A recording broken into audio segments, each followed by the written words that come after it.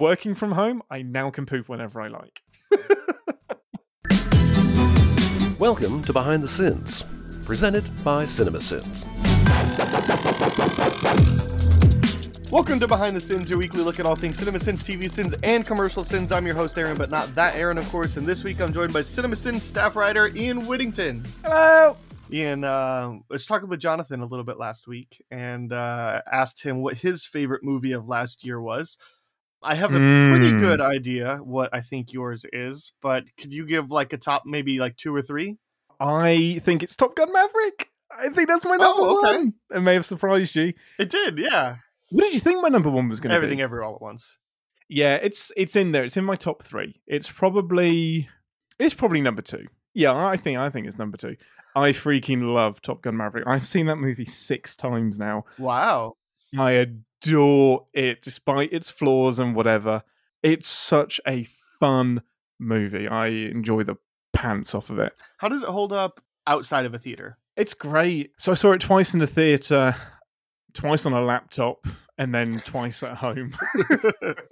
Yes, for sinning purposes, but it really holds up at home. But okay, maybe that's because I've seen it. I think I've seen it on Aaron's TV and my TV, and both of them are built to do films like Maverick justice. But even the story, there's just some really, really cool moments in the movie, regardless of how you watch it. When Maverick's like got to Mach 10, and then is it Hondo back at base that's like, don't do it, and then he just tips it to 10.1, cuts back to you, he's like, just like, he did it. And it's such a perfect moment because it just sums up how Maverick he's his own worst enemy. He can't stop. Yeah, we'll gush about it all day. I'm sure everyone else has gushed about everything, everywhere, all at once, plenty. Yeah, well, I mean, we'll get there later in the show too, but well, real quick, can you round out your top 3? So you already said Top Gun Maverick and Everything Everywhere All at Once would probably be 2. If I could remember what movies came out last year. Movies of 20... I know it's not Avatar: The Way of Water. No, did that come out last year? My goodness, it feels like it came out every single year. So did Top Gun Maverick, though. Yeah, but it's... Okay, now I'm thinking of everything. Number 3 is The Banshees of Inisherin. Oh, nice. I adore that movie. It is hilarious. It's so great. It's just it's super chill yet super hilarious. It's just an entire mood of Ireland. I love it. Love that movie. Closely followed by The Menu, which again just slayed me, but it's more thinky, less chilled. Nice. There you go. Ian's top 3 of the year. But we're not here to talk about the top 3 movies of 2022. We're here to talk about the content from last week. So let's get into the Sinside Scoop. Woo! What's he building in there? I've got a secret. Pay no attention to that man behind the curtain. This is a true story. We'll kick things off with Monday's video, Rick and Morty 6x9. I'm going to have to take this slowly. A Rick and King Mortar's Mort. All right. Yes. Correct. Can confirm. You and Daniel writing on this one. I get the feeling that neither of you liked this episode. I haven't seen this one yet. No, I didn't. I haven't liked most of this season of Rick and Morty. The opening is really strong. Mm-hmm. I really liked the one that's like does the riff on Severance with the sleepy family. Night family. Yeah, the Night Family. Loved that. But this episode just considering how stacked the voice talent is, like this episode has got Jack Black, Daniel Radcliffe, David Mitchell, Robert Webb. It's like it's one of like the best casts that I've seen them pull together, and it just sucked.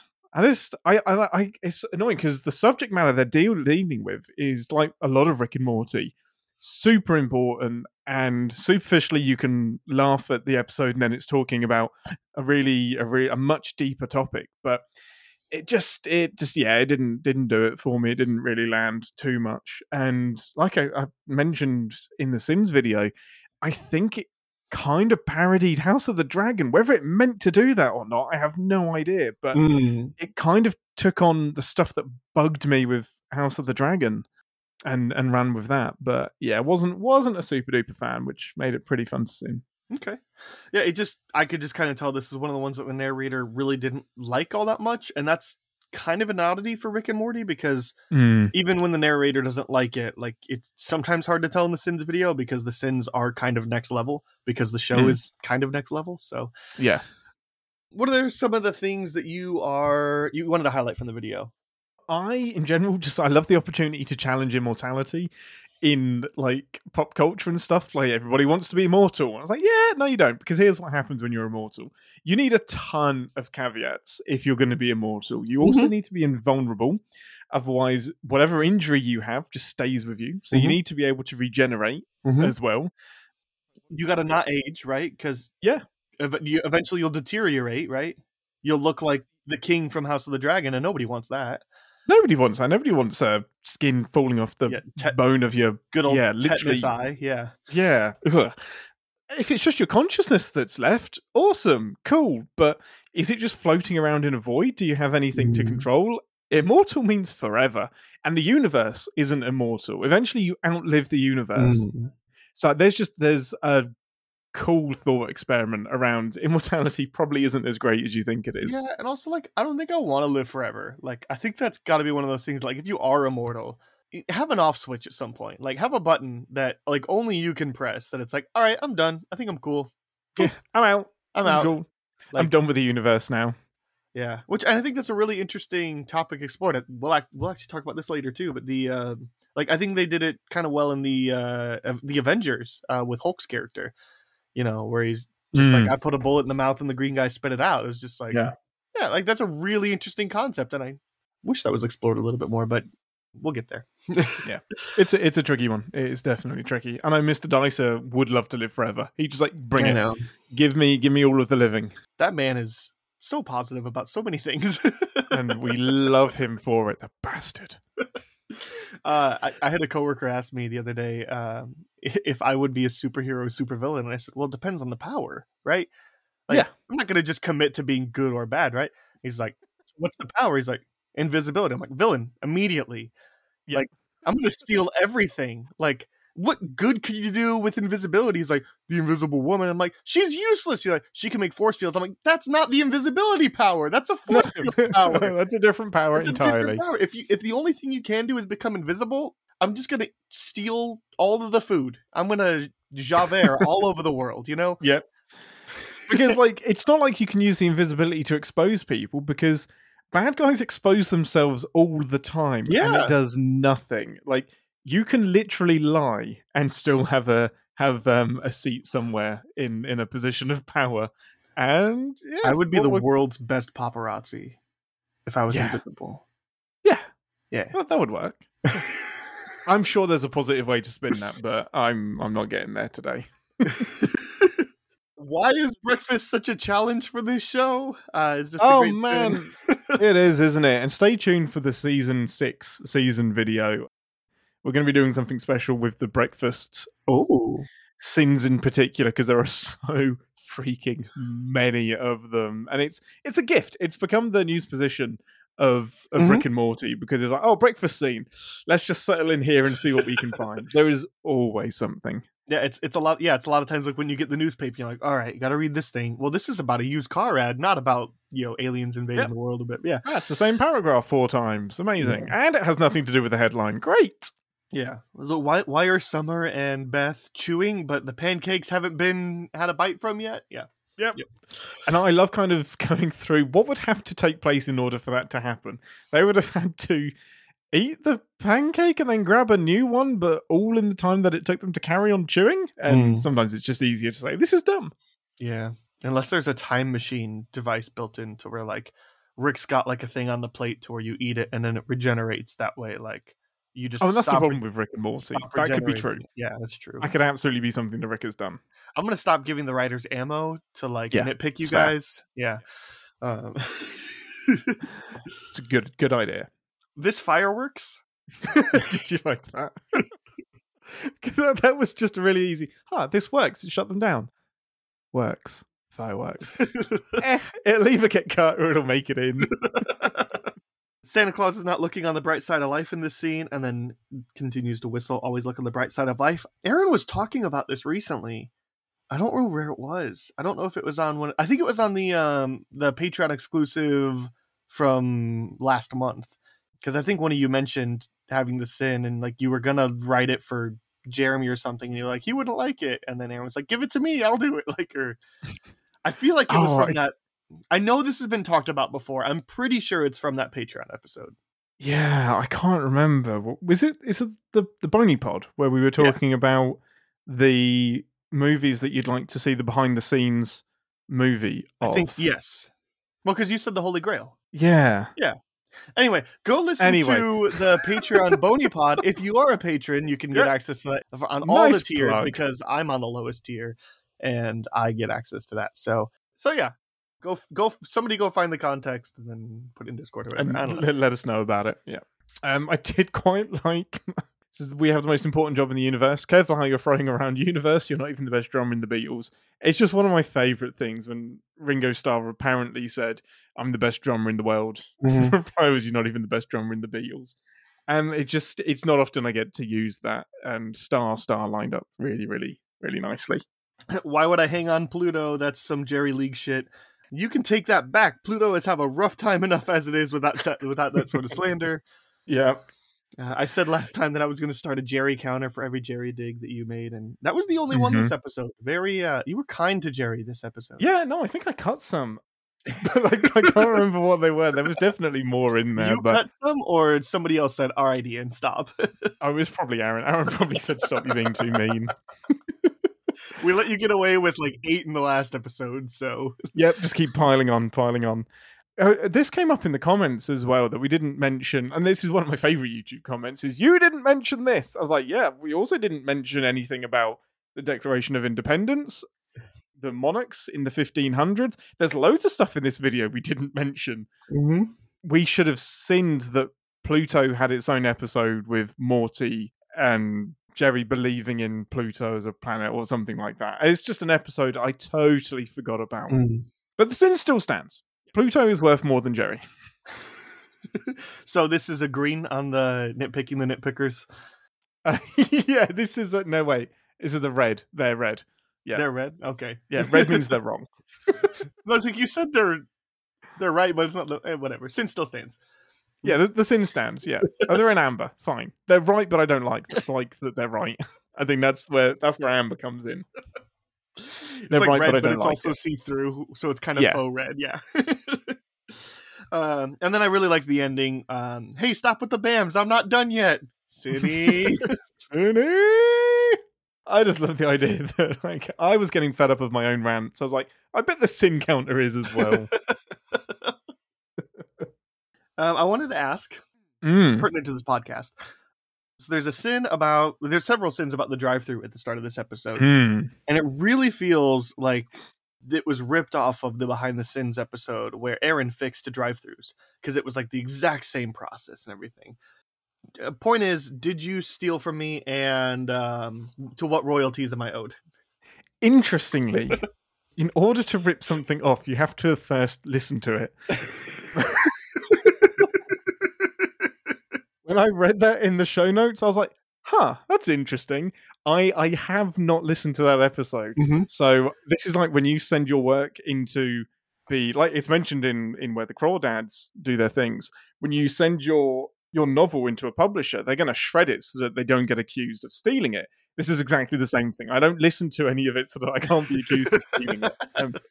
But when I was writing it, I absolutely was thinking in Aaron brain. I was like, how would Aaron optimize this? Because we've had the drive-through discussion many times. He has like returned from getting us lunch and been like, that was the most ridiculous 90 minutes of my life because of how inefficiently it's run.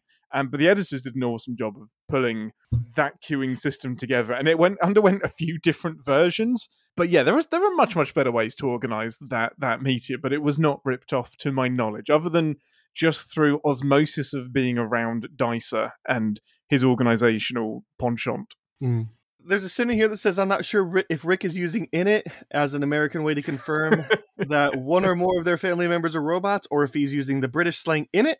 as a bit of filler to elicit an agreement from Morty. But what I do know is that this episode has far too many not funny jokes in it. That's really hard to read and do the accent at the same time. I wasn't trying for the accent there at all, by the way. So good. So I wrote that sin down and then just said, Ian, rate Aaron's British pronunciation of "in it" on a scale of 1607 to 1783. Amazing. I mean, I can tell you're extremely proud. Yeah. As well you should be. That's some good history knowledge. I would rate it probably as like a 1066, something like that. Oh, so way low. Yeah, it was all right. It was pretty good, but it's more like in it, bruv. It's like, there are too many jokes in it. He was too proper. He was too Downton Abbey about it. Yeah. And we did a couple of takes on it as well, because the first one was like, in it. Yeah. And it's something, unless you're around it, you don't know. It absolutely flows out of you. So that was a good cup of tea, isn't it? It's like, it is barely any ends in there. It almost starts with an E and just gets the T on the end. It's a tricky one. But he did. It was a fine job. I'm just glad he got the joke. Again, after just reading that, like, I'm like, it's so hard to like distinguish. This is one of those times, like, everybody, like, I remember thinking, like, oh yeah, like narrators, like, they just go through and they one take all this. They got, it's like, nope. Especially doing this podcast, having to read some of these things, it's like, I can never do it. Not a chance. I could do it if I wanted to spend a bunch of time editing and re-recording, but for sure. I don't. Yeah, I have a huge amount of respect for all of the narrators. I've listened to the raw audio a few times, and just the composure they have to keep when it's taken them 5 takes to get through some tongue twister that usually Aaron has put them through. And they're just a quick message, Aaron, you son of a bitch, and then back to doing the take. And they land it. They get it there. It's a hard job. I have one more question, but did you have anything else in the video you wanted to know? No, that was everything. So there's a sin in here about the bat signal and how honestly it's kind of stupid. And it's one of those, like, I was like, oh yeah, that does kind of make sense. Like, the more you think about it, because, and especially one of those things, a bat signal is typically a sign for Batman to signal, hey, Gordon, I need to talk to you. So shouldn't the bat signal actually be the sign for villains to actually do their things because they know Batman isn't going to be around? Right? Yeah. Like, isn't honestly, that like when they should do their looting? Because, like, especially if they're far away, you know? 100%. Because if you're deploying the bat signal, it means something big is going down. Yeah. If you're deploying the bat signal for a bank robbery or a mugging, that thing's always on. Yeah. It never comes off. Gotham is always there is always a crime being committed somewhere. So it's a big old signal that, man, Batman's stuck with something really big. It's probably not this. I'm going to go and do some looting. And the new Batman film that came out last year describes it best, is that it's a symbol and it's meant to strike fear into the people. I'm like, yeah, but does it? Like, and that's where the rant really came from. It's like, you're doubling down on the symbol of a bat, because they deploy the signal and then everybody starts hiding in alleyways because you never know, we could be here. I was like, no, he isn't wasting his time on you. And if he is, he needs to have a word with himself. Yeah, it's one of those things, like some guy looting a grocery store, you know, while the big conflict of the Dark Knight is going on. It's like, even if Batman drove directly by, he ain't gonna do crap. Like, he's got bigger fish to fry, you know? Yeah. Like, I'm safe. When you decide to do something that big, then he'll care about you. But meanwhile, you got insurance, you know? Insurance exists, and it's probably super high in Gotham. Yeah, of course it is. So it felt like there was a real big force behind there that, like, one of you two was just sitting on, like, hating the bat signal for a while, and you finally got an opportunity to sin it. Is that true? Oh, 100% true. Yeah, I do this a lot. I use the videos as a way to vent particular things. Like during Peaky Blinders, we send the pilot of it, and they just have in one of the living rooms, they have a display unit filled with decorative plates. And I was like, here's my chance. How often are you going to have these fancy China decorative plates on display? That is such an English thing. And I despise them, and they're such a waste of time and effort and money for me. And I was like, here we go. Here's my 2-minute rant on decorative plates that I will never get to talk about again. So, yeah, it's definitely... I get away with one of those every other video or every few videos, and then the sin counter dings you off. I'm scared, like, I'm like, if Ian ever came to my home, he would see so much useless stuff, and he would be like, "Why?" I'm always judging. I'm like the Hulk. That's my secret. I'm always judgmental. like in my kitchen, I have my cabinets are not quite up to the ceiling, so I have some room to keep like storage stuff up there. So I keep like extra bags of potato chips and like extra spices, like things that it's like, all right, well, I'm low on garlic salt, so I bought more garlic salt, and it goes up there until this bottle's out. But also, in the 90s when Batman Forever came out, McDonald's did this run where you could get a collectible glass cup for each of the 4 main characters: Batman, Robin, Two-Face, and Riddler. And I bought a set of those cups when I found out about them. I was born in 95, so like I wasn't like around for them. But like they're sitting up on my shelves, so you would just be like, but why? But like, that's okay. Okay. It makes you feel good. Decorative plates. I don't know anybody that feels good about decorative plates. So it's not that it's decorative. It's, you know, it just has to be fun decorative. You know, like yeah. So those cups, you could feasibly drink out of them. I would wash them first, but yeah. Yeah, it's a choice not to. Decorative plates, you can't. You cannot eat off of them because you will immediately ruin the pattern. That's a good distinction. Yeah, and that's where you have stripped the purpose out of that by making it decorative and collectible. Yeah. Okay, that's a good distinction. So if you take away the purpose, then it's a problem. For me, yeah, absolutely. Yeah, I get That's that. how my brain works. I get that. I also spent significantly less on that stuff than Fine Yes, China. exactly. Well, now that that's off the rails, let's talk about another movie that is apparently off the rails, Where the Crawdads Sing. Jeremy and Aaron writing on this one. Yeah, and it seemed like they both hated it. I don't recall Aaron's thoughts from Civ Pop stuff, but I remember this movie, like, this is a really popular book. It quickly became a movie, I feel like. I feel like that's the case too, and like I had a lot of hype around it. I mean, Daisy Edgar Jones is like a real big rising star right now, and it just feels like this movie kind of came and went, right? Yeah, it really did. It's a strange focus of the story. Well, and it seems like it came and went because I don't know anybody that actually liked this movie. I mean, a lot of people are kind of like, it's fine, but like I'm sure middle-aged housewives really liked it, you know, and there's somebody that's, I don't know, like Nick is listening right now and being like, I'm not a middle-aged housewife and I liked it. Like, there's bits of it I like. I pretty much like the first half. And oh, you've seen this? So I saw this under the perfect viewing conditions. It was on a plane on a tiny screen in the back of someone's head. And I love her. I think she's like, I love the quirkiness. I love the character. I think it's well acted. I just, like Aaron and Jeremy, take a lot of issue with the male protagonists. In heavy quotation marks. A lot of interesting choices are being made, and she stops being quirky. It does feel like the movie misses what it should be celebrating. It's like, what are we celebrating here? That she does need money? That she won't be happy until she has money? Like, Swamp Lady should have been happy as Swamp Lady would have been a better message, I guess. But who am I to say what the message should be? But well, and then the ending, like, also kind of ruins a lot of the movie.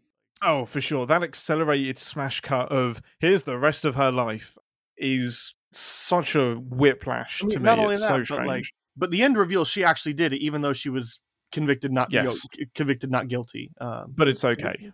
She was declared not guilty. But the ending reveals after she's dead that she actually did do it, right? Yes. Yeah. Okay. So doesn't that ruin every part of likability for that character? I mean, that's subjective, isn't it? Like, if your line is never commit murder, then yes. I mean, but if you think she's justified in killing him, then because the argument is that she will never be at peace unless he's dead. He will keep coming back for her. He will keep harassing her. The only way she gets freedom is if he's out of the picture. Well, and like there was that line that comes in the Sins video that they say where it says something like sometimes like you got to kill the predator for the prey to live, or I don't know, something, or you got to be a predator for the prey to live, or something. It's still murder. Like, it's still murder, yeah. And I'm not passing a judgment either way. I've never been pursued like that, fortunately. But it all depends on where your judgment lies. On if you think she should be punished for murder, then yeah, you're probably not going to agree with what this movie does. It's not the fact that she did it for me. It's the fact that, like, the ending of the movie, again, I've only seen the Sins video, the tone shifts to, like, she might have been a psychopath, you know, like, because like just seeing the horrified reaction of her husband, like, and the fact that she kept the necklace, carved it out in a journal, it's the murder journal that makes her like. The murder journal's interesting. Yeah, because that's the thing too, like, where it's like, look, I understand, and I can even kind of get behind. I'm not advocating for murder here, but like, I can get behind sometimes desperate calls, desperate measures, especially this is a fictionalized story. It's not based off a true thing. So these are characters in the first place. And sure, like, I think we can root for her. And if I'd seen the full context, maybe even get behind her and say, sure, I think she did the right thing. I mean, there's been plenty of movies where I could say that is the case. Like, doing the crime sometimes is, you know, not actually criminal in my mind. Justifies the ends. Yeah. Ends justify the means. Right. So that's the one. So, but yeah, the murder journal is that part where it's like, that's concerning. That's for you, isn't it? That murder journal's for your benefit. Like, that's a weird one. Interesting movie. Wasn't I liked it to begin with, and it just immediately went to Trauma City, which is cool. It's fine. Like, there's a place for that, but it is like trauma to trauma to trauma to trauma, and problematic person after problematic person, and it's like, yeah, shine a light on them, but the movie just makes some odd decisions, especially with them ending up together at the end. Like, it's bizarre to me. I'd be really interested to hear somebody that read the book and just to see like what the differences are, and then also like whether that person thinks that a 2-hour film justified that, or if it should have been a 6-episode limited series on HBO, you know, like Sharp Objects or something like that. Yeah. Or if it just probably should have never been translated. Yeah, because there's something special about the book. You know, there definitely are books like that. So yeah, for sure. Anyway, let's get into the video. Indeed. Naturation. And if you have to do naturation, you get Sir David Attenborough or you get Sind. Agree. People forget about the creatures who live in shells, rebooting the Teenage Mutant Ninja Turtles franchise every 15 years. Feels like we're due for another one. Plenty of kids go to school without shoes, but you will need a skirt. Putting gender roles above tender souls. I do love that. That is such a Dicer scene if ever I've heard one. That's a beautiful bit of wordplay. Well, it's a beautiful bit of wordplay, and it's almost like, are we really prioritizing the type of bottoms over having shoes? Like, yeah. Like, it's one thing if you want to try to like enforce a dress code, but like complete clothing apparel should always prioritize over quote unquote right apparel. Yeah. You would hope. Some stuff you wanted to point out. This movie is starting strong with this 1-2 punch of cliches, and already it has the audience on the tropes. I just like that. It made me chuckle. Yeah, I like that. This video does a lot with Bible verses, and I just wish I could quote the Bible as well as I can quote Star Trek, because I can do this with Star Trek, and like, it's just not as like, it's not as impactful as saying, oh yeah, Euclides, paragraph 1, subsection 4, and lest thee not be disparaged by a horse, lest thee disparage the otter yourself. And I wish I could do that, but I can only do it with Star Trek. And maybe in 100 years, that'll be more impressive. But I always love it when Aaron and Jeremy can just pull out these quotes. And yeah, it always makes the sin sound more impressive when you can pull apart. Whenever the Bible is mentioned, they have a reference that's like, no, actually, the Bible did say this. Well, so I did have a question about that. Which preacher's kid wrote the sin about Ephesians 5 and how if you only pick about small pieces, you can make the Bible say anything you want? Yeah, so I got a reply from Aaron saying, technically, we both wrote contradicting Bible verses sins for that section. They both picked different verses. That's so perfect. It's beautiful. Well, because that proves the point. Like, there are multiple references. He said he thought he'd written a good takedown of that twist, and then he saw Jeremy. So that's actually Jeremy's. Nice. But yeah, it's just hilarious that they both came up with it. I thought it was one of those, I would have guessed it would have been one of those combines, because it almost feels like the first half is very Aaron, and then the second half is very Jeremy. Because, like, I mean, they're both preachers' kids, but they've both kind of had different directions and their experience, right? So, like, one of them is still very optimistic and one of them is very pessimistic, and so it almost sounded like maybe Aaron wrote something and then Jeremy added onto it. It may well be the case, but I think they landed on Jeremy. Maybe it was Jeremy's verse and Aaron's rant. Maybe. I also thought, what a fun, like, which preacher's kid wrote that one? Yeah. So. Yeah, exactly, because we know it's one of them. Let's see. This love scene concludes in 15 seconds after 6 thrusts. Even the sex in this story wants to be done with this movie as quick as possible. There's 8 or 9 sins that could be sin of the week here. I think It's either this or the first Rick and Morty or the Rick and Morty video that's going to be Sin's video of the week for me. It's one of the two, but I mean, the ending of this one almost makes it worth it. If you're going to speedrun her life, you're going to need to give me more than this. You just wanted to kill Jumpin', didn't you? Yeah. Speaking of the end of the video, it really is one of my favorite all-time endings. It's just a beautiful, beautiful rant, and everyone in the comments just absolutely adores it. It's like, you honey fucking motherfucking... It's just the tirade of insults is so I have it good. written down in my notes. Do you want to do the honors and read it? Oh, no, you do it. Do it. I haven't got it in front of me. Oh wait, are you gonna be able to do all the swears? I don't have a problem with swearing. Oh, okay. Because of my views on what the Bible says about swearing. Interesting. Oh, I love it. I love it. Context says that swearing is actually about oath keeping, not about the words that you say. So, oh, okay, yeah, that makes sense. Yeah. I mean, now I think there's an argument to be made about don't say bad words if people are gonna look at you differently for saying bad words, but I think there is a culture beyond that. So. Yeah, fuck you. Oh, you honey dipped whore of a twist, telegraphed ass face, you distractive Delilah dickhead of a movie, you Nell's eyes bayous notebook motherfucker, you dirt soaked marsh mashed Carolina Reaper of bullshit, you harlot of humanity, you slut of a story, you two-timing Tinseltown taint fucking lazy ass bitch ass manipulative horse apple sucking miscreants. You Charlie Brown Christmas of a movie, you extended SNL digital short parody, you ivory dealing, love poaching, narrative choking asshole. 50 sins. Nice. It's the Charlie Brown Christmas story that really hurts. That's the one that's like, ouch! Ouch, that stings.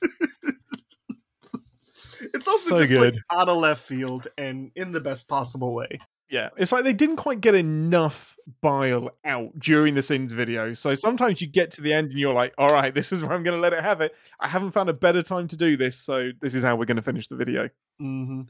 I got to imagine it started with one thought, and then they were like, well, which one do we want to do? And then they were just like, all of them. This ending sucks, I think it was actually mostly Jeremy. So Aaron said he read Jeremy's tirade and just loved it and said it was the best thing that he'd ever read. So I think that was all Jeremy, just like vomiting. I figured if anything, maybe Aaron just threw in Charlie Brown Christmas or something like that. Oh, more than like, yeah, I'm sure he threw in like the digital SNL short sketch thing. The explicit stuff is Jeremy, the clean stuff is Aaron. Yeah, I think that's fair. That's fair. I do have a note from Jeremy actually for this one. Jeremy says, I find the movie's reveal of the true murderer to be the very height of preposterousness. It's laughable, it's offensive, it's cheap, it's lazy. So I set out to write a very long sin that allowed me to riff off for a long time on the movie's finale stupidity. This was a lazy carbon copy of a movie already, but after that reveal, it becomes injurious to those who watch it. It stabs you in the gut with dumb. I loathe this movie, and I'm happy to tell anyone that. Yeah, that was passion from Jeremy for sure. Nice. I did get a couple questions submitted from the fans. So DMs on Twitter from Obina Oni J, who's been really the MVP of this last couple runs because he's been DMing me all the things he wants to ask. And if you want to do that, if you're listening and you want to do that, DM CinemaSins BTS Twitter or email bts@cinemasins.com or like put it in the Discord and make sure to tag me and we'll make sure that your question gets read on the show. He wants to know who came up with the sin. He says this to the audience. I feel like this will be a recurring sin. I didn't actually get an answer on that, but I'm 99% positive it was Aaron. It's got that Aaron vibe to it. And yeah, it's very much looking at the camera and this is for no one else's benefit other than us. And it's a really quick way of doing that. Yeah. And then the other question he asked, he said, I wanted to ask about the sin concerning the nature and ability of language to convey thought. I'm guessing that main Aaron wrote it. Main Aaron. It makes you subpar, Aaron. That's fine. I'll take it. You are correct. Aaron did write that. And he said, well, I wrote this in about how spoken language can convey the same amount of nuance and thought as written language. I was worried I would offend Jeremy as a writer. Okay, I wasn't really, but you can say it on the show because it will sound cool.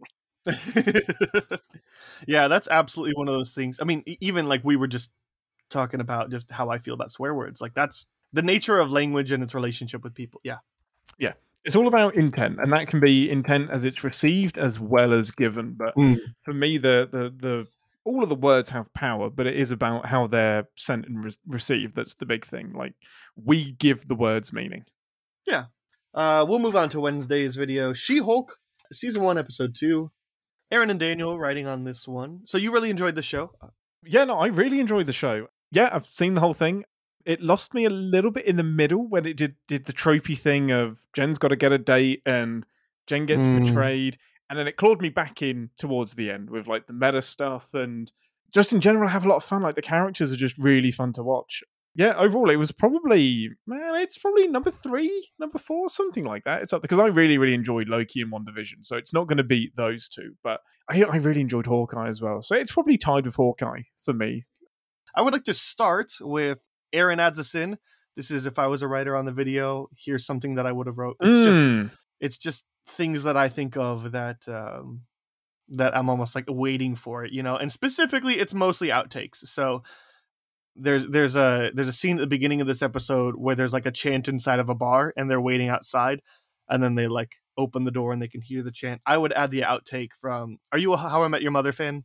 Tangentially, I've seen a few. Okay. Yeah, I've seen a few. I know Barney does things with women. Yeah, there's a scene in the bar that they all hang out where Barney and Robin are having a disagreement because Barney starts chanting USA and then Robin's like, please, these are Americans, like they'll chant anything that you do, and she goes Canada and nobody joins her. And then Barney goes shrimp fried rice and then the whole bar collectively shrimp fried rice. Amazing. So I would have added the shrimp fried rice outtake. Oh, that's beautiful. That's a great joke. I like that. I like that a lot. Onto the stuff that is actually in the video. Well, interestingly, you are not the only additional writer in this video.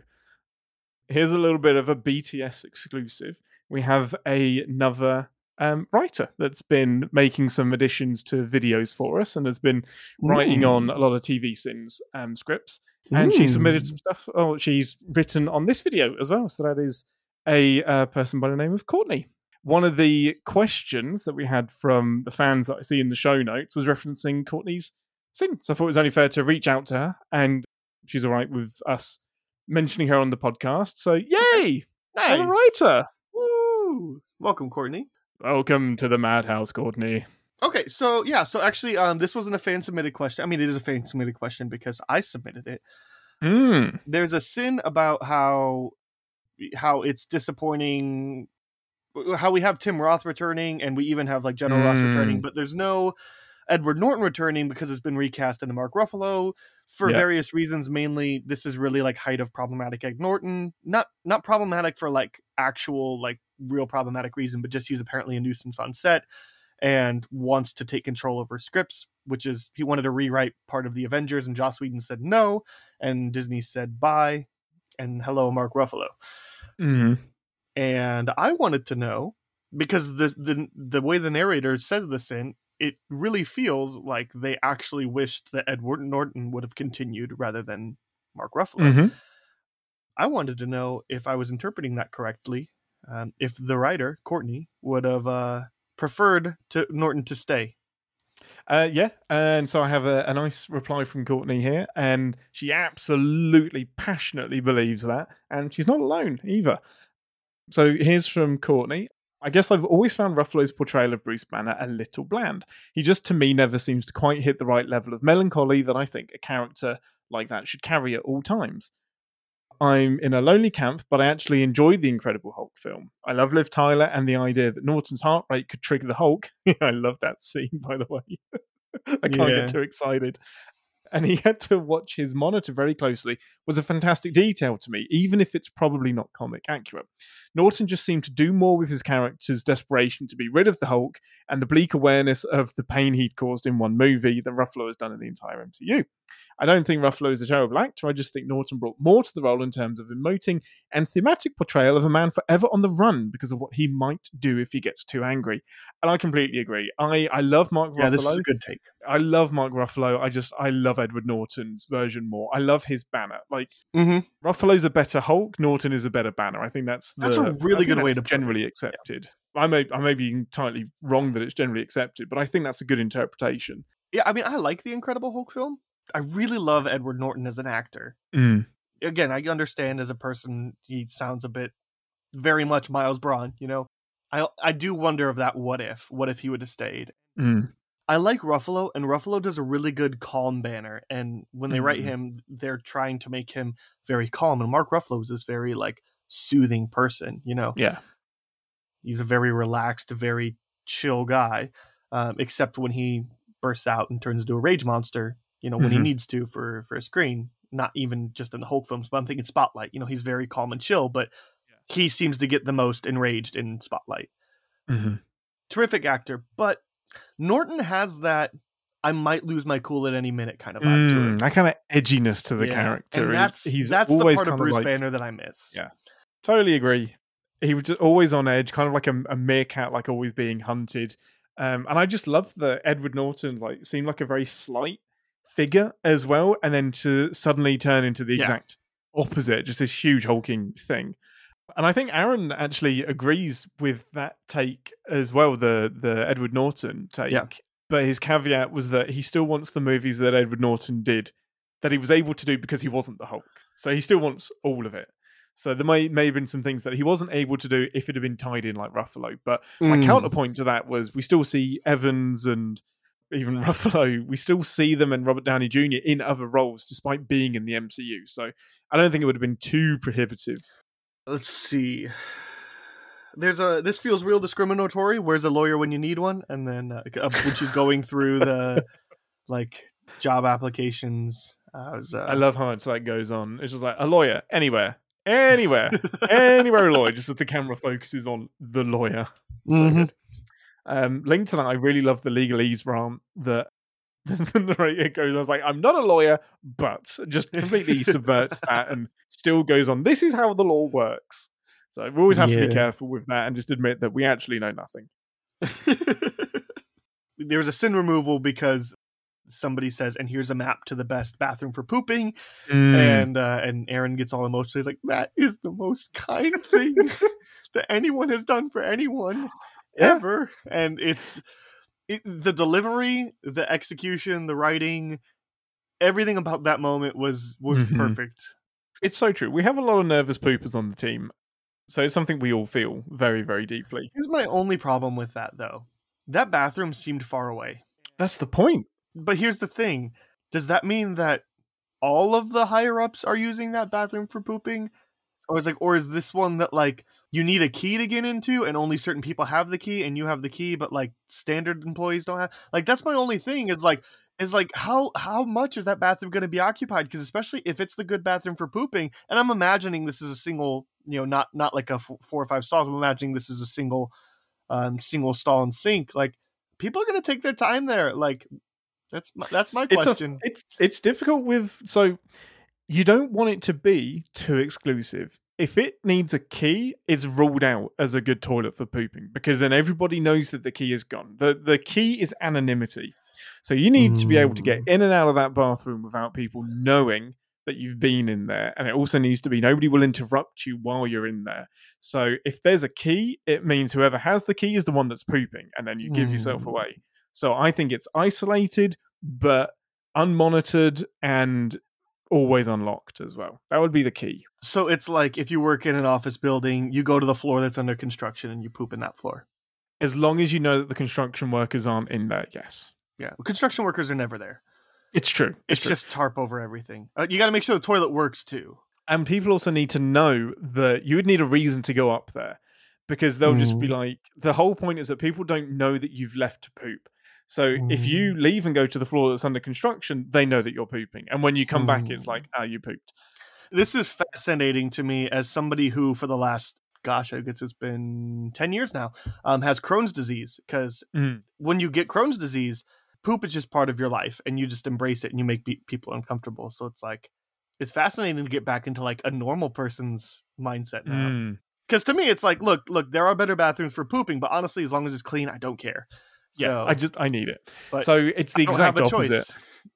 Like us nervous poopers will plan our poops, so we can go a long, long time and then plan it out. Like I had to do this like at work when I was a lot younger.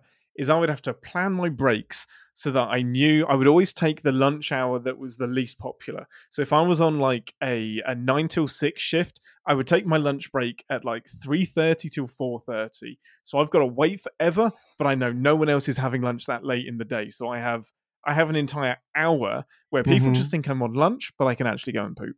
You could also do lunch. Exactly. I can do both. Both. But they're assuming I'm on lunch. Well, now you just gave it away. Ian's a 3:30 pooper. At 3:30, no, Aaron is poop. Ian is pooping. Working from home, I now can poop whenever I like. but your body is trained to 3:30. So shoot, that's an hour from now. We better get going. Just built into me now. The other question I wanted to ask, I observed this on Patreon. Nick says, I was wondering if this is one of those situations where the video was sitting around since September, which also would make sense because the first episode of She-Hulk was way back when I started taking this over. So it has been a while since first episode. And that got me to thinking if this very video was narrated by Sinbot before he broke. So this was not written as long ago as you think. Long enough for that to no longer work, yes. Honestly, the chronology of when things are written and how quickly they make it through the editing process and when they go on is a mystery. It can be anything from like turned around in 2 weeks to 6 months. It could be Instasyn to Everything Everywhere All at Once. Exactly. Yep. And everything in between. So yeah, it's tricky. But yes, the QR code doesn't work anymore. And I think it was actually written after Sinbot broke.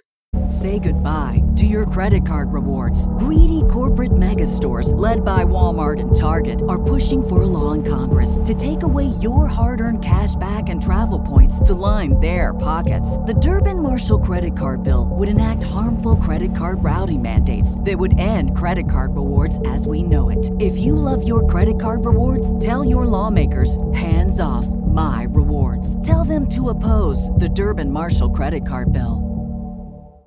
Okay. You ready to move on to Thursday's video? Yeah, let's do it. All right, Rango. Chris and you riding on this one. My turn to have the unpopular take. Okay. What is your unpopular take? Do not like this movie.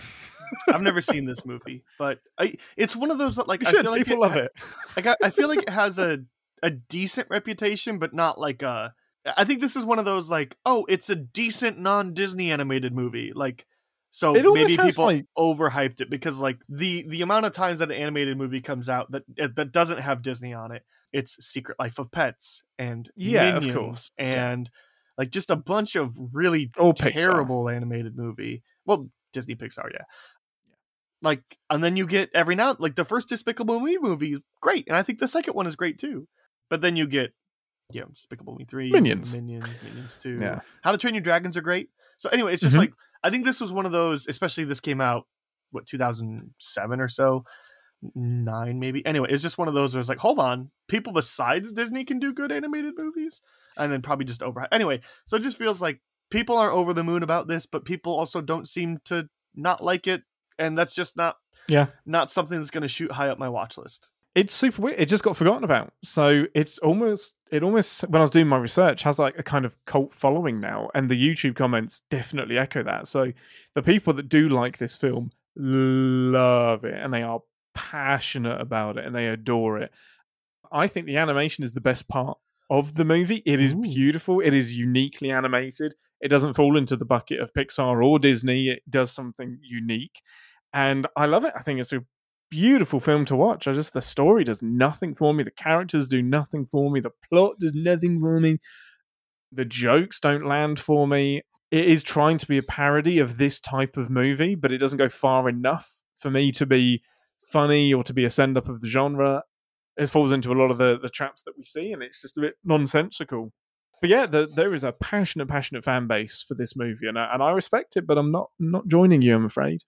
Okay. Since you apparently really don't like this movie, but love Green Lantern, but hate Rango. Go figure. Often in the same conversation, those two movies. Yeah. I mean, obviously. Why wouldn't we talk about those two in the same sentence? Where do you want to start with the video? Oh, man, just the universe itself. So this is where it falls over for me. And this doesn't matter to most people, and it probably shouldn't matter to most people, but its universe doesn't make any sense to me. So this little tiny iguana lizard critter village based on the Wild West in the middle of nowhere in a world where humans have pets. It doesn't make sense to me. Like, what happens if humans find this village? What happens if they stumble upon it? How are they picking up on this replication of the Wild West? Why is Clint Eastwood their god? So much of that is in there because, hey, we like the concept, but not fully fleshed out or explained. It doesn't do like the Toy Story or even Sausage Party thing of putting a filter over it where this is what humans see, but instead it just doesn't do a lot of explaining. And it's fine. You can't really criticize the movie for not wanting to, but you can sin it for not doing that. And it's one of the weird things that just really got to me. It's like, we have guns that are made for animals, but at the same time, everything is made out of scrap, litter and garbage and stuff that you would find in the real world. So nobody's making a porta potty for these people, but they are making shotguns. I definitely had that sin written down. It's kind of crazy that weapons manufacturers started making shotguns for iguanas. But they wouldn't make toilets. I hear that generic bird scream in so many movies, and amazed we're not calling it the Wilhock Squawk. So this I think we should. When I thought of that, I went straight to the team and I was like, guys, I've got it. This is it. This is the new thing. The Wilhock Squawk. And they're like, cool. I'm like, no, guys, you're not getting this. This is perfect. This is the new thing. It's going to take the internet by storm, or at least CinemaSins videos. You will absolutely see this in any video that I write on that has an eagle. It will just be the Wilhock Squawk. Because I freaking love that, and everyone should. I'm here for it. That's great. And it's significantly more creative than the Wilhelm scream. Nice. I also wrote down cactus juice. That's what we got. That's at the bar, and it's in the cactus. And then there's a sin about how this, you couldn't at least take the pricklies off before sliding it down to the hand. I just wanted to do this. So, as mentioned earlier, my current profession is a bartender. There is a liquor that is called cactus juice. Oh, interesting. It is quite literally like triple second lime juice. And it's pretty hard to find because it's so niche. But the place that I worked serves it as a side shot with every one of a specific kind of margarita. So it's your chaser. Yeah, it's our chaser it's the only margarita that we have a chaser for. But or like a lot of times people just dump it in their margarita after they do it. It gives a little extra kick. But yeah, there is a liquor called cactus juice. It's literally like, it's probably like $5 a bottle, but most places don't carry it because we sometimes run out and they tell us just take a little bit of triple sec and put a splash of lime juice in there. It's tasty. Trade secrets. It's tasty. It would pair nice with this particular margarita. Has strawberry, mango, and kiwi in it, so like I'm sure it would go well. But anyway, I just thought you would know. Nice. I like that. I didn't know about that. That's nice. The American bar scene is very different to the British bar scene. I'm sure the differences are stark.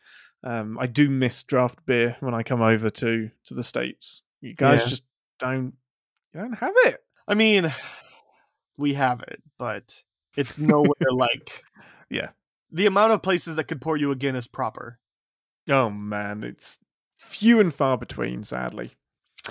Anyway, on to sitting other Johnny Depp movies while doing this. I caught So I wrote it down when the Death on the Nile one came, and I had to backtrack it which was just gold. And I'm like, it's definitely an Ian sin.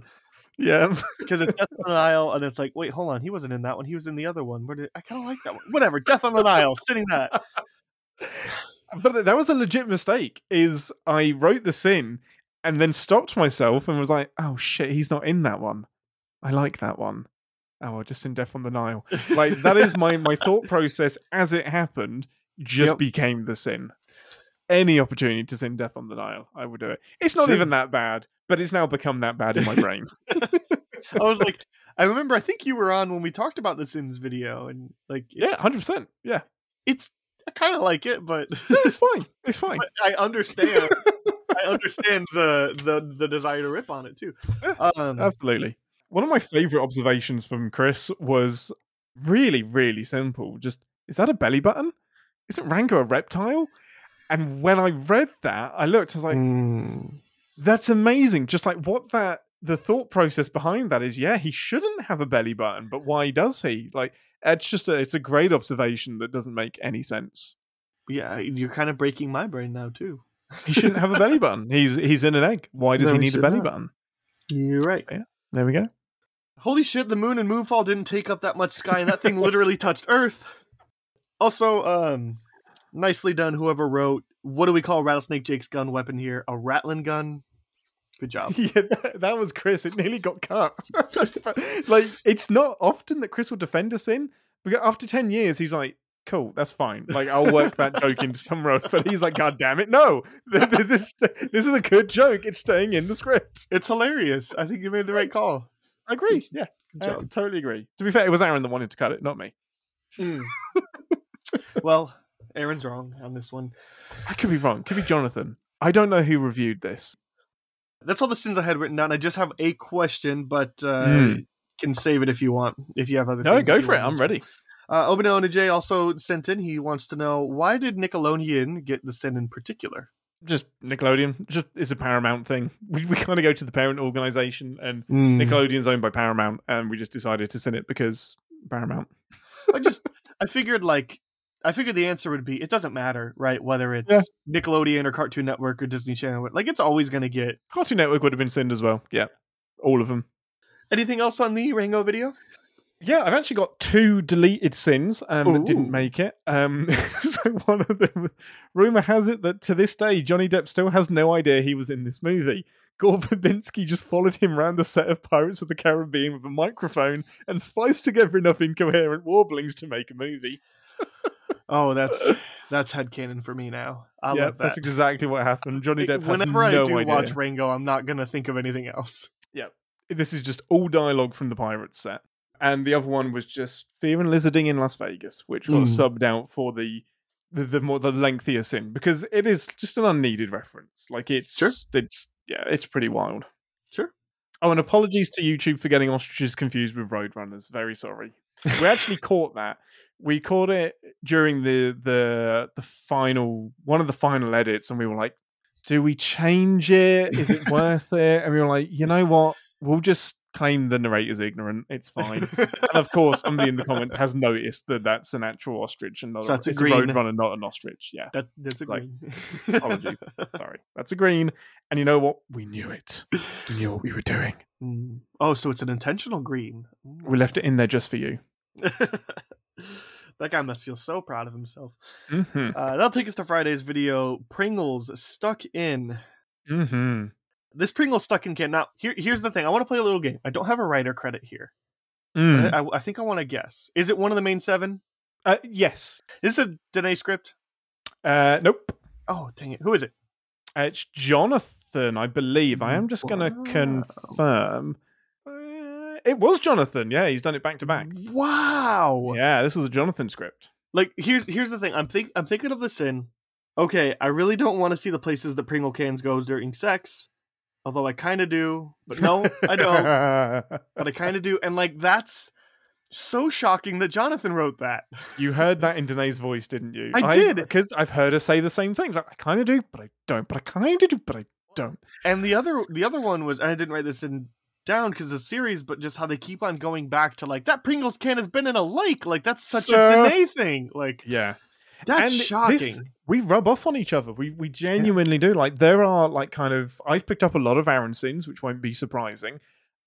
We all pick up each other's stuff. Like, that's one of the beauties of the narrator's voice, is that it's great when we can plagiarize each other, because it's the narrator. It's all coming from one person. It's all coming from the narrator. So... Yeah, I think it's probably a good sign that you thought this was Danae. But no, this was all Jonathan all the way. Well, here's the other part to this, is that there's the wedding one, and he says, this asshole, who I will call Clint, chose not to wear a jacket over his shirt and tie, and now he will stick out like a sore thumb in all the crowd photos. Like, that's a Danae sin. Like, that is.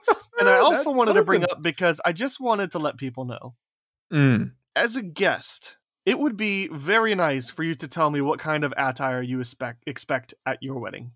Correct. And most people do. Really? 100%. Anyway, all the the 3 weddings I've been to, it's all been pretty clear. Interesting. Because I don't recall the last time I've gotten like a whatever, but like typically I'm just like, however, we don't know, because like we went to one that was at a barn, and so I'm like, I'm wearing jeans, and my wife was like, "Are you sure?" I'm like, "It's at a barn. Like, gonna wear jeans. I'm gonna wear jeans, and I'll Also a wear wedding nice at shoes, a and I'll barn. wear a button shirt not tucked in, and like that's kind of my. I like jeans. I wear nice jeans. Like I'm not gonna wear holy jeans there anyway. So like, but like I don't know. Like we went to a New Year's Eve wedding, and I wore a black slacks, a black shirt, and a white tie because that feels very New Year's Eve-y. And I think that was about appropriate. But it was like, how do I know what to dress for this? It's hard. It is tricky. It's tricky. I mean, we have it way easier than women, though, because we can get away in most occasions. Just whack on some jeans. That's true. And a shirt, and you're fine. Like, Yeah. I wouldn't even know where to begin on the feminine presenting side of the equation for that. Like, and here's the thing, too. You're allowed to say, please show up in this. Don't be like, oh, show up in whatever makes you comfortable. You're allowed to be like, hey, we would really like you to wear business casual. Cool. Yeah, we and would I really know you're like you gonna to be wear judging me. suit coats. Yes, Yeah. cool. Even if you say you don't care, I know you actually care. So let's Yeah. just be honest here and tell me what you want. Yeah. Help me to help you. Yeah. Do you expect black tie? Do you expect? We wore swimsuits to my grandfather's wedding because it was a remarriage and it was in the summer, and it was each of their second weddings. Both of their first had passed, and so they were very casual about it. And so she said, "Wear a swimsuit for all I care." So we did. Our whole side of the family. So yep. Amazing. That's amazing. That's beautiful. That's some interesting pictures. I love that. All right. The only other sin I had written down was commercial imagines a world where foodological enhancements can be used on the basketball court. And I got to be honest, I want to live in that world. Mm-hmm. I agree. Yeah. I liked, this is how your father got tetanus in his eye and had to wear an eye patch. But if your friends ask, it's because he used to be a pirate. I love that logic. It's way cooler to admit that your dad was a pirate. That's great. Did the writer actually sit on a block of cheese shaped like a pyramid and lead all the following hijinks? I'm going to say no, but I imagine he sat on something that led to the hijinks. It just may not have been a pyramid of cheese. I think the block of cheese has been substituted for something else. It seemed way too specific to be made up. But yeah, that's kind of what you do for a living. So it's true. We do come up with this. The humor is in the specific for sure. I'm like, it is, because there's also like a follow-up scene later where it's like, this video is so like personal about me, like personally about me. Like, it's like, Keeps bringing up my history. Are you ready to move on? Yeah, let's do it. I'll take us to Behind the Sinner. So tell me about yourself. We're all sinners. Every one of us. And what happens to sinners? Get to know each other better, you know? See, Daddy, sinners have soul too. The information, it's too much. Walk away, Mark. Just walk away. Round 3. Ian, I want to know your thoughts on the Everything Everywhere All at Once video. What was it like to do your narration? What input did you have on the final video? We already know that you had the biggest influence on the title. But any other fun facts you want to throw out? Anything kind of along those regards? I also want to throw one more question into the mix of all these ones that I'm rapid firing at you. What was it like to live with Dicer during the majority of him making this video? Oh man, bless his heart. It is the quietest that I've seen him, because he was very, very thoughtful. He mapped it out, and so him and Chris met together to kind of do some loose mapping. I think Aaron would have wanted to map this out minute by minute, sin by sin, universe by universe, in like the murder mystery thing where you've got like the pins on the board, you've got the red thread that's like tying together all of the pins and the pictures and this big mind map. And Chris was much more casual about it.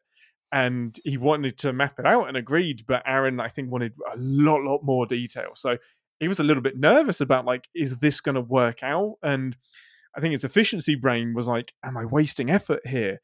But none of it was wasted at all. It's all beautiful, and it turned out so well. But yeah, there was a lot of nerves behind like, is this going to be too ambitious? Is this too big? And I think every other Sins video kind of seems easy by comparison. So this was a really interesting angle to take. Watched it a few times during the editing process, so saw the kind of different permutations of it. I know the original edit was nearly an hour long. I think it's 55 minutes, something like that, and it got trimmed. Yeah. But yeah, it was really interesting, and it was absolutely release the 50-minute cut. Do it. I don't even know if that cut exists. I'm sure it does somewhere. But it was awesome to be in the video as well and to actually sin it. Yeah. It was so much fun. And that last sin is just, it's chill-inducing for me still to hear all of the different voices like take over and hand off to each other and then all come together at the end was so cool. Really cool process. Really fun. Nice.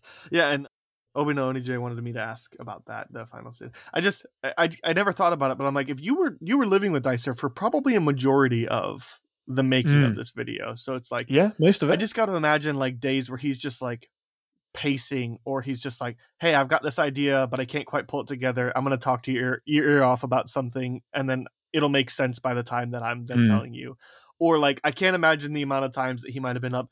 Here's this weird thing. Does that make sense to you? Like, I don't remember him doing that actually. Like, Aaron's really, really good at internalizing a lot of stuff and thinking it through. And sometimes you can have too many opinions on something. It can be really, really tricky. But there was a lot of mental pacing that I saw. There was a lot of sweaty brows going backwards and forwards. And when the script was done, that was the nerve-wracking part. It was just like, I just want to know. I just want what's going to work. What is going to work on screen? So I think the most nerve-wracking bit was the pause between the script being locked and then seeing it in person and seeing the edit. Because you've either got, that's either like the start of the journey or the confirmation that you've got something that's really going to work with the public. And turns out it was somewhere in between, because we still didn't have a clue anybody was going to like it until it came out. Sure. So yeah, really, really interesting process. And also, I just want to point out, I would, if you were living with Chris, I would ask the same questions. But like, oh, for sure, yeah. Like, I think it would have been a similar answer. I think a lot of it would have still been internal. I mean, they just came to it from a very, very similar angle. Like, we need to do something special with this movie. So they were aligned on pretty much all of it. Interestingly, the thumb narration that I did, that wasn't the original voice that I did for the thumb. The original voice I did was incomprehensible, and Aaron was just like, Aaron's very diplomatic response to my audio was, I'm glad there are going to be subtitles. So like, I can do another preview of the original voice. Yeah, so it was more like an old guy kind of thing. It was, oh, this is an absolute disgrace. I can't believe that this is what's going on, Pinky Dave. And it was just like really like old man. He was like, I can't understand a word you're saying. So yeah, it got turned down into a younger version of the same character. Nice. Very Squidbillies. Yes. I mean, the inspiration was actually Tony Harrison from The Mighty Boosh, who is this disembodied head with tentacles coming out of him.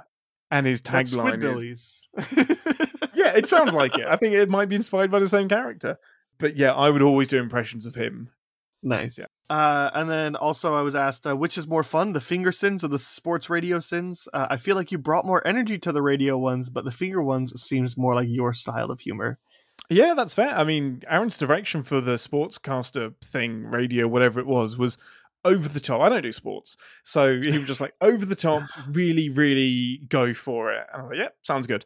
And because we're not narrating these lines together, it is weird because you're reading their part, but we're not speaking together. So it's tricky to get the inflection right because you don't know exactly how the other person's going to sound. That's so... I never thought about that before, but like especially like the ones with like Jeremy and Aaron doing their like totally independent. That's crazy. I would have put money saying that Aaron set up a StreamYard link. It's possible. I don't know for certain, but I'm fairly certain all of the narration was independent. Man, that's crazy. I mean, mine and Danae's definitely were separate because we couldn't record on the same day. I mean, there'd be some that I'd be willing to bet were. Like obviously some of them were independent, especially the solo ones. But I would have guessed all the pairing ones, like the Pinky Sins and the. I could be wrong. The Pinky Sins are definitely separate because I mixed that together, and me and Danae couldn't line up our schedules in time to get it sent off. No, I don't know about Larry and Barry or whoever they are. I can't remember the names, but that was a lot of fun. But yeah, Pinky Dave was much more I could have talked as Pinky Dave for an entire video. Well, on the next BTS that you do during season 4, I think you need to. Just the new host. Yeah. Well, they'll be listening to this. The new host is Pinky Dave. I would say the new host probably knows. Like, probably he's listening to this now, but maybe I'll just cut all this and scare them. Oh my goodness. Nice. Anything else you want to talk about from that video or your experience? Anything with that? No, it was awesome. It was really, really fun. I'm really happy to get it out there. I know that certain eyes we want certain eyes to see the video, and hopefully they do at some point. Okay, well, we just have one more thing before Beyond the Sins. We have a game of 3 Sins and a Lie, your favorite game in the world. I have 2 choices for you. Would you like The Happening or Zombieland? Zombieland. Okay. I've seen that movie. I haven't seen The Happening. So the way this game works, if you're new, I will list 4 sins. 3 of them are in the video. 1 of them was written by fan Joseph, and Ian has to guess which one was written by Joseph, which of course is not in the video. Just give me 6 minutes to speed watch the video. I bet I still get it wrong. So sin number 1 says "hey," spelled Hay, and then it says note for post game Well, I probably just gave that away then. That one. That's the fake. I don't know how else to read this one. It says Hay. Note for post game. The subtitle is spelled Hey Hey, which is incorrect. Anyway, interesting. Which means that's real. All right. Well, I just hoped your odds. Yeah, I don't know. I don't know how else I was supposed. Just hey. Yeah, I don't know. Well, looks like we're doing The Happening. No, we're still going with this. I guess you just have one less. I mean, okay, I'm not revealing whether that one was the sin or not. Got it. Yeah. Sorry, Joseph, for butchering this. Sin number 2. Seriously, how did this chump ass find himself only 2 steps ahead of naked female zombie who wants to eat his brains? She still has cash in his hands, goddammit. Exactly how little attention of life was he laying? Sin number 3. Look, I love snowballs more than most, but fuck you if you expect me to believe that there aren't any other snacks in this truck but snowballs. Show me some ding-dongs and ho-hos, damn it. And then sin number 4. Look, sorry, I'm trying to read these so I can understand. Note to future Aaron, read these beforehand. Look, I know I'm harping a bit at the grocery store, but look at this fucking place. It's incredibly well stocked. You ever see a grocery store when this catastrophe happens? Hell, in the South, motherfuckers clean them out if there's an inch of snow predicted. Number 3. Yeah. All right, so here's the note. There was a note listed at the end that I was reading, and it says, note, pronounce ho-hos as hoo-hoos intentionally. So the sin would have said, show me some ding-dongs and hoo-hoos, damn it. Nice. I just butchered this completely. I take the win. I'll take it. You take the win. That's fine. Win on a technicality. It's fine. Note to self. Check for notes in the 3 Sins and a Lie doc. JCD foiled by his own overcomplexitude. No, foiled by Aaron failing to do prep right. Amazing. Either way, I win. Either way, you win. What gave it away? It was more the other 3 weren't. They were sins. So number 4, it said, I know I've been harping on about the grocery store a lot, which means it's referring to previous sins. Ooh. So that could have been a double bluff, but I figured that might have been a bit mean. So that ruled that one out. Number 1, I knew because you fluffed it. And then number 2, my instinct is JCD might have stayed away from commenting on ladies. And then just picked a more neutral sin. So I picked kind of like the more neutral of the 4. Okay. Well, now you gave Joseph ammo, so he's going to come back harder the next time. Hey, make sure harder, better, faster, stronger. Mm-hmm. Well, that'll take us to Beyond the Sins, our last segment here as we wrap up. To infinity and beyond. Somewhere beyond my wildest dream. To boldly go where no man has gone before. What is something that you want to quickly recommend, Warren, or Recca-Warren? I want to Recca-Warren really quickly, Megan, because I went into this film with the expectation super duper high. Everyone loved it and adored it. And that doesn't mean that you have to, people. You do not have to be obligated to like anything. my take home from this movie is I like Megan. I do not like the movie that Megan is in. This is every horror movie that you've seen. It's got most of the tropes going. Have people actually been loving this? Like, the people I've been speaking to have loved it. I feel like Aaron the consensus is exactly what you're saying. Like it's more of a Wreck-A Warren where you're like, yeah, it's stupid, but I kind of like it. I wouldn't. It's not even. I don't think it's stupid. I think it's trying to be elevated horror. Let's not get into trying to define what that is, but it is trying to do something more, and I applaud it for that. And I like Megan. I look forward to seeing her future movies, but this one I will hope to never watch it again. It's just, interesting. The ending, the third act in general is just, you've seen this before. Okay. My actual recommends are, I mean, this is almost a Cinema Sins cliche, is join the team, recommend the Raid.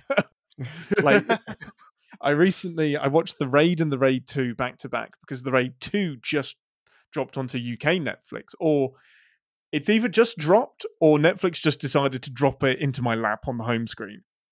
So I decided I'd seen The Raid originally years ago. I'd never watched The Raid 2, so I rewatched the first one and then watched the second originally. And these movies are great. The Raid, the first one, is like Die Hard in a tower block, but with more martial arts. Just an onslaught of just martial arts and brutality. And then The Raid 2 has more of a plot and a story, and it's like a adventure across the city to foil a crime family and get some redemption and get back to his family. And it has one of the most stunning final set pieces of martial artitude that I've ever watched. It's insane. They are exhausted. I'm exhausted watching them. It's incredible. It is a visual spectacle. It's so good. Love it. Nice. Watch them both. Okay, do you want to talk about a movie that you probably haven't seen, or a movie that I know you've seen? One of them's a new release and one of them's not. New release. Okay. So last night I took my wife to the theaters and we went and saw A Man Called Otto. Oh, nice. I'm probably not going to watch this film, but I'm interested to see. Have you seen the original? No, I haven't. Okay. I haven't seen the original. I know that like Tom Hanks, like his wife watched the original and was like, "You need to be in this film," and he was like, "Okay, let's make it." So I'm intrigued by this movie, but we'll probably never watch it. Look, here's what I'll say is we saw it in the theaters, and it was mostly because like it's a good date movie. It's a good like it's got some heart to it. It's got some feels to it. It's directed by Mark Forrester, who did like Gifted, which I think is an incredible movie. Jeremy refers to his Little Girl Good at Math. That's the one. It's kind of your run of the mill basic. You can kind of tell where the story's going to go. You can tell the beats. You can tell like there's a certain character that's introduced and he makes a comment. So you're like, okay, we know that Otto is near the end of his life. So it's like, oh, he's going to leave this in the will for this person. So like you clearly know that kind of stuff. It's a very paint by numbers story, but it is charming. And so like, look, if you want a date night, go to the movies, get a bucket of popcorn and cuddle, whatever. Cool. Do it. Yeah. But otherwise you're totally good. Wait till Netflix, have a good cry at home, or at least feels like it didn't quite make me cry. It definitely has some emotional moments that work really well, but like you're totally fine waiting till Netflix. It feels like it's trading on the novelty of Tom Hanks being a jerk. Kind of. And I totally bought it, which isn't something like I immediately bought it because he's a jerk, but it's more so he's a grump. So he's not like not likable. He's just like distant, which is a distinction. He's not, like he's like not House. Like I heard somebody describe this as PG Gran Torino, and it's like, no, he's a jerk in Gran Torino. Yeah, but no, he's just a grump and he's angry at the world, and you kind of get to understand why. But like, no, he's. I totally bought Tom Hanks as a grump, and I think it's because like he just looks older than he actually is. I don't know if it's just they applied less makeup or maybe more makeup, but then like even the way he moves, it's like, yeah, I know him. And I pretty quickly like stopped seeing him as Tom Hanks. It's charming. It'll make you laugh. It'll make you feel emotions. It'll make you cringe. It'll make you feel all the variety of spectrum of things that will come with it. You know exactly what movie you're getting into. And if that sounds like you want the ride, go for it. If it doesn't sound like you want any part of that, just watch Gifted instead. Gifted's great. Noted. So, yeah. Well, that'll do it for this week. Thanks again to Ian for hanging out, spending your time this week. Thank you for having me. Of course. Anywhere you want to send people to in the meantime where they can connect with you and criticize you about your Rango takes? Oh, do it. And my Green Lantern takes and Incredible Hulk, whatever you fancy. Yeah, come and find me at Whitsinned on Twitter, WHITTSINNED. And Captain's Pod is always a good place to hang out. We broadcast live on Twitch and YouTube live every Friday at 12 p.m. Central-ish. And in a few weeks, we're going to be reviewing every episode of Picard Season 3 as it comes out. We'll be doing it. So it looks like the episodes come out on a Thursday. We'll be doing a live review Friday, so less than 24 hours after it comes out, and then that episode will come out the following Wednesday. So it'll either be a nice chat about it, or it'll be a recap before the next episode comes out, depending on when you listen. But currently we're going through TNG episodes. So yeah, come and find us on Captain's Pod. And you can follow me on Twitter at Letterboxd or Letterboxd at Schweik Castle. And if you have feedback on the show, there's only 3 episodes left where you have to hear my voice. But I'll still take any feedback that you would like. And anything that you want to submit for me to ask the writers. Still Chris, Jeremy, and Danae to appear for the rest of this season. So email anything to bts@cinemasins.com or DM the BTS Twitter at CinemaSinsBTS. And lastly, don't forget to like and subscribe wherever you're listening from, and come back next Thursday for more Behind the Sins content. Bye! Thanks for listening. Send any feedback to bts@cinemasins.com and be sure to subscribe, rate, and comment. Find more ways to connect by visiting cinemasins.com/BTS. Test, test, test. Test, test, test, test, test. Blah. Oh, yeah. Thinking of he's gonna run my appetite, gonna find some afternoon delight. My motto's always been that when it's right, it's right. That's what happens when you start the song too high. Where are my show notes? There are my show notes. Yeah, I almost deleted... I've been playing a lot of Polytopia, and I almost instinctively deleted the app because it said you cannot play multiplayer unless we allow push notifications, because it wants to send you when your turn is happening. And I was just like, okay, that's an easy one, fuck you. And I'm just like... So all of that story sounded like a euphemism for running drugs.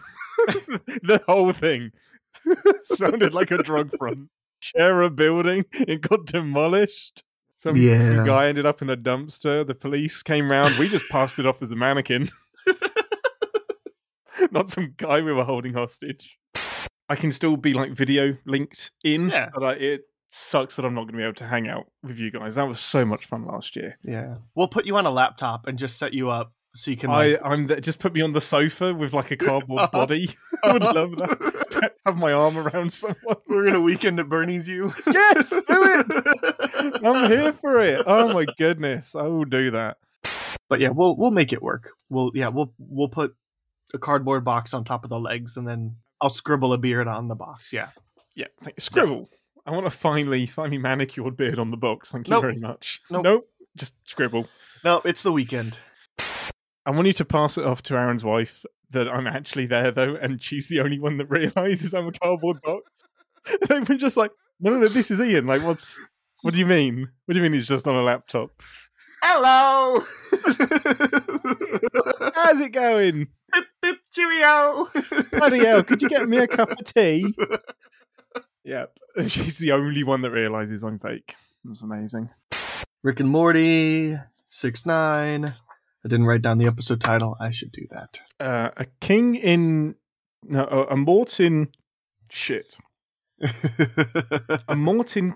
Rick and King Mort's Court? It would have been easier for me to Google it. Like, I want to leave the mystery there. So. Mm-hmm. Totally agree. It's all still Jeremy. Jeremy writes, narrates, edits, everything. There is no one else.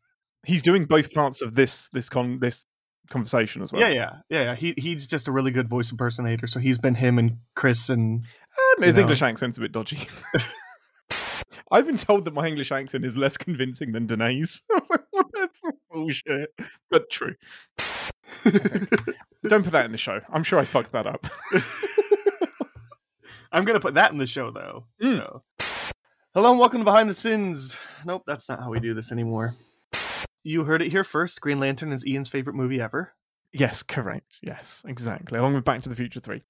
We've been having this running gag going at Civ Pop stuff where we're trying to just, we're always joking. It's not even a joke. It's threatening. We're threatening to Moonfall bomb all of our like year-end awards and things like that. To just, oh my goodness. Or like somebody posted a thing and I'm like, I'm going to go fill in Moonfall for every and I actually went into this Google form and started filling out Moonfall. Like, best film of the year, Moonfall. Worst film of the year, Moonfall. Best female performance of the year, The Moon in Moonfall. The Moon in Moonfall, nice. Did that come out last year? That was January 2022. It was not. It was. I feel like that movie came out 5 years ago. It was like the first, it was in January for sure. I feel like it was like the very beginning of January. That's like insane. I would have bet you money that was 2019. Nope. Aaron and Ian reference Aaron Dicer. Take a drink. We'll never know. Ask Jonathan. Never. Ask Jonathan, and Jonathan, don't tell anybody. Man, I imagine a lot has been said about this video already, but it's brilliant. You would know if you listened to the episode. Oops. Next time, make sure harder, better, faster, stronger. Mm-hmm. Harder, better, faster, stronger. For the record, by the way, the non-new releases, I was going to go heavyweights because having you on reminds me of heavyweights. And I wanted to know if you've turned around on heavyweights. No, well, I haven't seen it since we talked about it. I don't think I'm likely to ever watch it again. Boo. Okay, so last night I took my wife. It proves me nothing. I've seen what makes you cheer.